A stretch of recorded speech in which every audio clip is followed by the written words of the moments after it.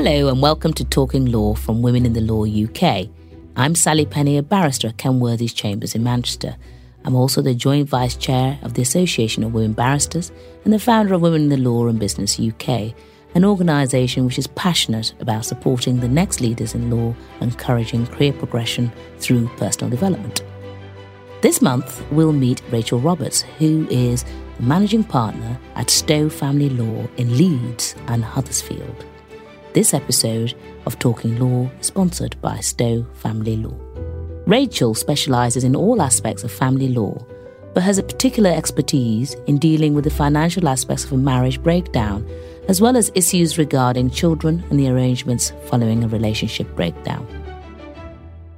Hi, Rachel. Hi. Welcome to Talking Law. Thank you for having me on. Rachel, I want to start off by asking you about your own pathway into the law. Why did you choose law? Well, I probably had a slightly unconventional route, as I first left school when I was 16 and went off to pursue my first love, which was horse riding and 3-day eventing. I spent about 3 years doing that, but then at 19 decided to return and do my A-levels as I needed to find a career where I could earn some money. I picked law as an A-level just because it interested me and fell in love with learning it. So it then seemed the obvious choice to go on to and do at university. So I went to Northumbria to read law. Wow. Was there a particular person who encouraged you or any other lawyers in the family? Not really. I mean, I had a lot of family support, but there were no other lawyers in my family. Actually, I was the first of my generation to go to university. Wow. Dad was a businessman, mum was a stay-at-home mum. So I didn't really even know about the career paths available in law, really, until I got to university. Yes. Can I ask you, what preconception did you have then about the profession before you joined it? Well, I was educated at state school, and I think before I joined it, I fully expected at all times to be surrounded by white middle-class people who'd gone through private education. Yeah. I've actually found since university that's not the case. That's not to say I don't think there are issues in diversity within the profession. Of course there are. Yes. Probably more so at the bar and probably more so in other areas of law. I think family law perhaps doesn't have quite the same issues as in other areas of law.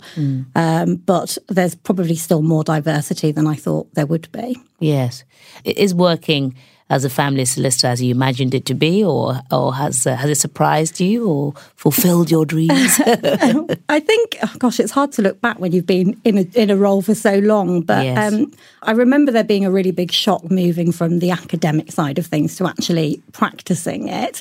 And in the early days, being quite surprised by how much time you spend holding clients' hands when you're a family lawyer as opposed to, practicing law per se. I'd also say I think the thing that still surprises me, which is something you don't really talk about at all at university or when you're studying, is the need for business development and to raise your profile. That's now a really big part of what I do on a day-to-day basis. Yeah, especially as managing partner. Yeah, absolutely. Let's just explore that for a moment, if I may.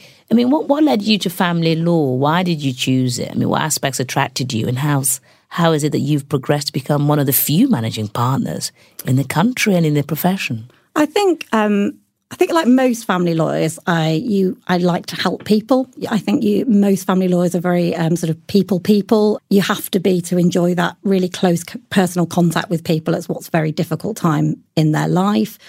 Before that, it was about enjoying studying. It was that or crime, really.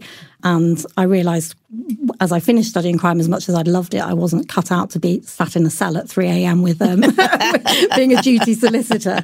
So family was the obvious choice of being my other preferred subject at university. When I joined Stowe's, or Graham Stowe Bateson as it was then, it was to be a family lawyer. I knew that I would ultimately qualify as a family lawyer, so I never really looked back from that. Yes. Would you be able to describe sort of a typical day? And then I just wondered if you could explore a bit about what skills does a good family lawyer need to possess, do you think, in your opinion?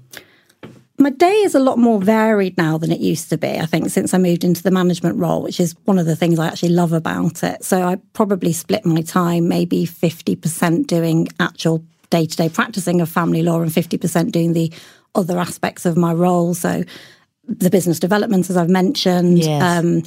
Managing the junior members of my team, although I do have another 3 partners who assist with that as well. managing the office budget and trying to keep us all on target, and obviously trying to bring in work to the office. Yes. In terms of the skills that a family lawyer needs to have, I think it's not enough to be a really good lawyer in family law. You can be a technically brilliant lawyer, but if you can't communicate with your clients, you're just not going to be successful as a family lawyer. So I think having a great degree of empathy is really important, but also, which I think is quite hard to learn, the ability to detach yourself a little bit from somebody's situation. Yes. And to be able to take a step back. I think that probably gets easier over time because you have heard a lot of stories and there will all be similarities, and you learn that there's probably two sides. There's always two sides to every story, and there's probably an element of truth from both sides. So you learn to be a little bit more detached and to have a more critical view of what you're being told as you go along. Of course. How does working with people at difficult times in their lives impact you? Because you're obviously dealing with giving advice to people at their most vulnerable, emotional and sensitive time.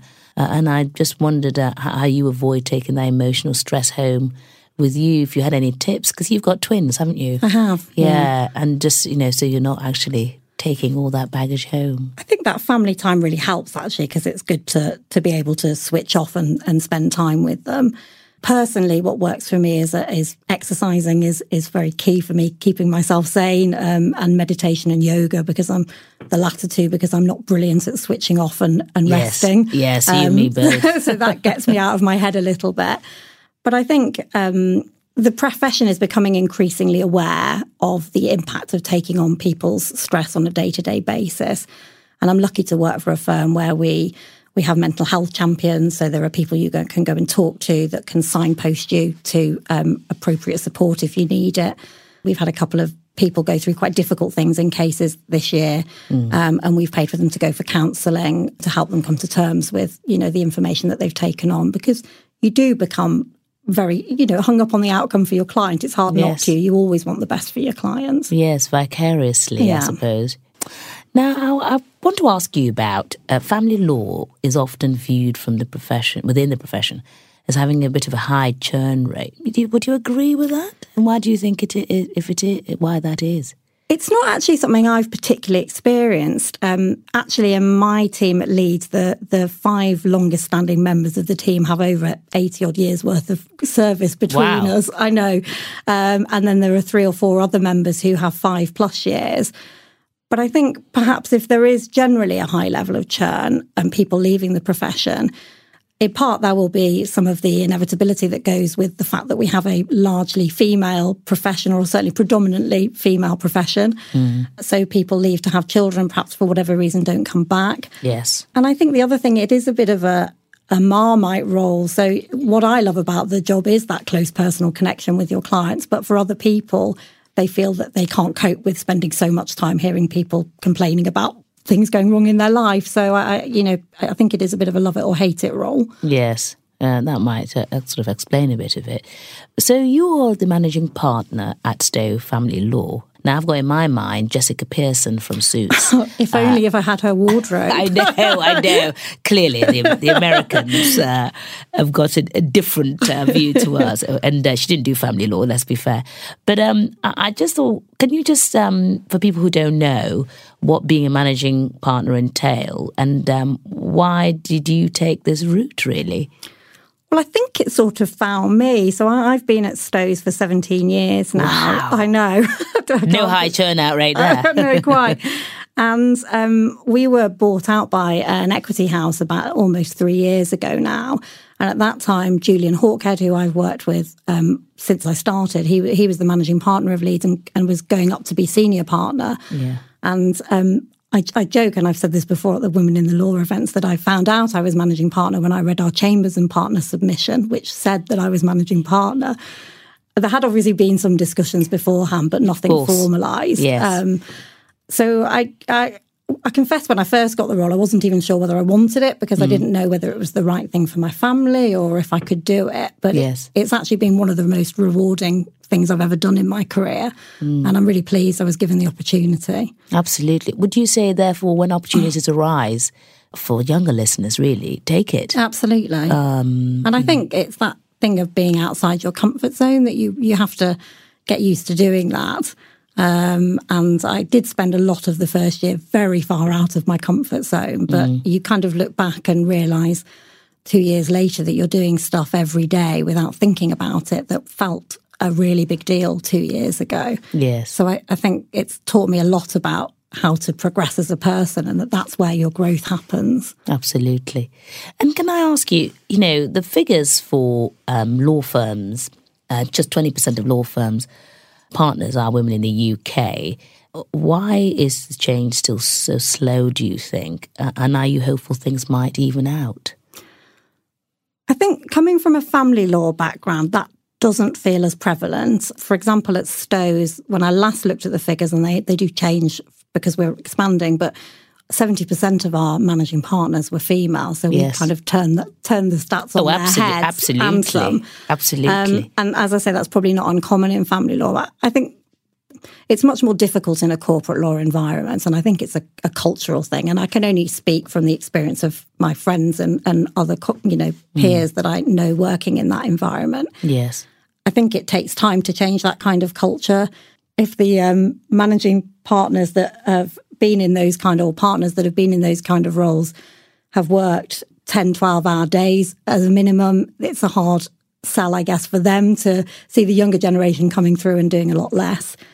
But I don't know. I think I hope that over time it will change, because it's a shame to lose lots of talent out of the industry because people feel it's not compatible with family life, which I think is the main reason why we see so few women at the top level. Absolutely. Can I ask you then, what do you think we need to do to accelerate that change, do you think? Or do you think time will even it out? I mean, I think that the millennials who are coming through and are perhaps going to be the next layer of partnership level have a very different outlook on life to perhaps what my generation and the generations that have gone before us, and a much stronger work to live ethic, perhaps.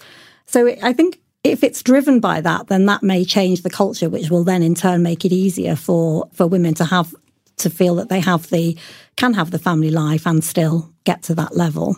Absolutely.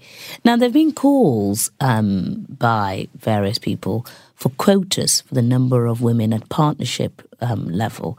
Just wonder what your thoughts might be. I mean, do you support it, or as it's been reported, some female lawyers fear the clients will assume that women have only been promoted to bump up the numbers. I just wonder if you could sympathise with that, if you had any views. I think that's a worry, and that's it potentially then a step backwards, isn't it? If the perception is that people have not got there through merit. I also think that having quotas, unless you do something to provide the right working environment, is not really helpful, because people are still going to feel that those roles are out of reach for them for personal reasons. So, unless the culture and the right working environment is there, you may not be able to fill the roles. Yes, absolutely. Can I ask you, earlier in the year, the Financial Times carried out an article asking, can you be a partner in a law firm and a mother? And we got loads of responses. I hadn't commented on that, by the way, but on our Women in the Law UK LinkedIn page.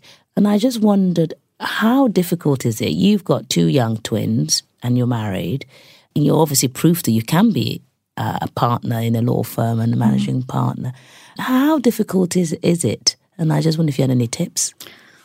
There are times when it's challenging. I think I'm lucky because I work at a firm where I have a flexible working pattern. I start early every day, which means I can do the school run every day, 3 days a week. And I try and make those couple of hours after school all about the children, whether it's activities or doing the homework.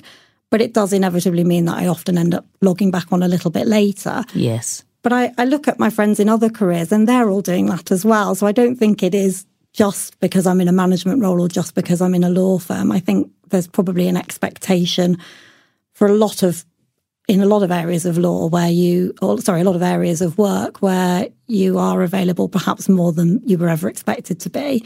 For me, I think I minimise that by being efficient. I'm very sensible with my time. Yes. But I just think once you get to a certain level in any career, it's hard to do it within your allocated time. You always end up giving a bit more, and that's what you're paid for. Yes, and you've been a brilliant ambassador for Women in the Law. In addition to that, those roles, thank you, which is great. And you've been very keen to develop a culture in your own firm, haven't you, of agile working and smart working? And is that built on that ethos that you've been talking absolutely. about? So for me, I work at home at least one day a week normally, which it saves me kind of an hour and a half of travelling and messing around, getting to and from the office. It's quite a relaxing day for me then, and it gives me a chance to catch up without being disturbed as I am in the office. I don't really mind if people want to work at home. If some people work at home because they find it quieter and more peaceful and they can get more done. For some people that live further away, it gives them a day when they haven't got to battle up with the M1 or the M62. And from my point of view, whatever makes their life easier is more important. I think a happy team is a more productive team. Yes. And that's more important. Absolutely. And the millennials, anyway, want to work from home to brew beer. And train for a triathlon. Nothing wrong with that. No. All inclusive. We talked a bit about well-being earlier, which we're passionate about at Women in Law UK. And you mentioned meditation. And I just wondered, what do you do for your own well-being? What else do you do? I think exercise mainly, but I also love to cook. I find that really relaxing. So I cook from scratch pretty much every day. Wow. Just because it's kind of pottering around the house and doing that is how I switch off. I'm not a great one for sitting down and watching the telly. I'm walking. If I'm sort of need a bit of peace and quiet, then I quite often get out for a walk outside, get some fresh air. Fantastic. Yeah, I support that.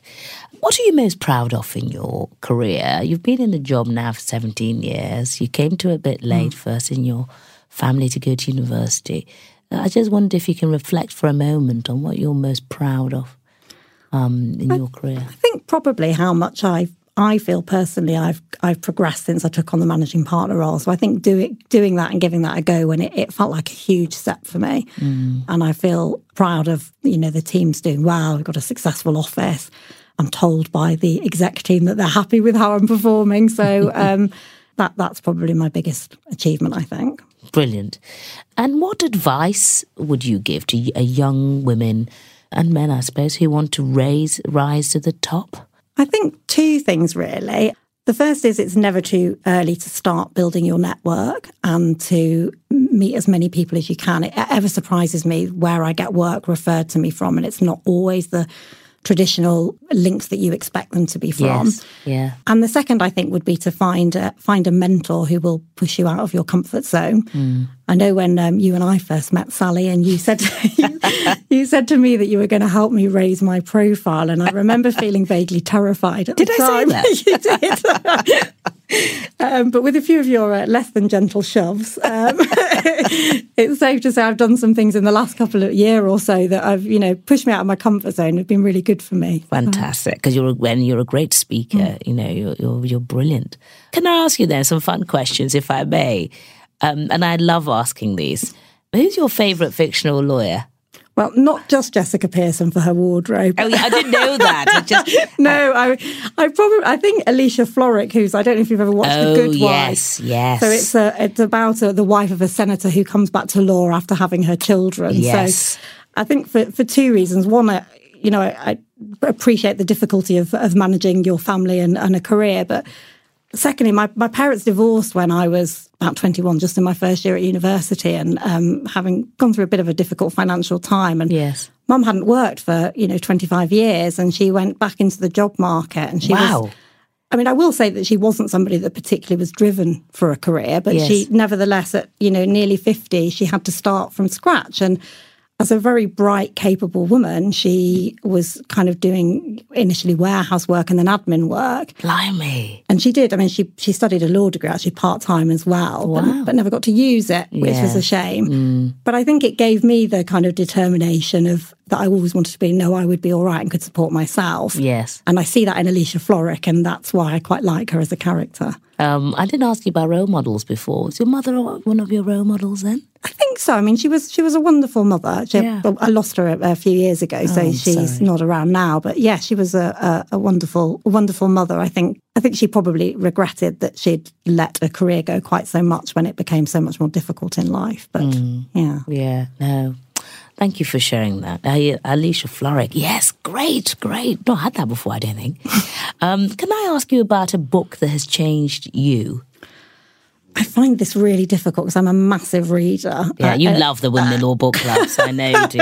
At any opportunity. And I will read kind of anything from autobiographies to crime, to chick lit, to anything. But I've recently been reading a bit of Brené Brown's work. I don't know if you've heard of her at all. Is she an American author? She's a shame researcher, actually, I think, but she's written a few books about sort of around vulnerability, really. And it's about how we all think of vulnerability as almost being a negative thing, but actually how being vulnerable and allowing yourself to show up in life as your authentic self is one of the bravest things you can do. Yeah. And I've really enjoyed reading her work, and it's really resonated with me. Oh, brilliant. I need to read that.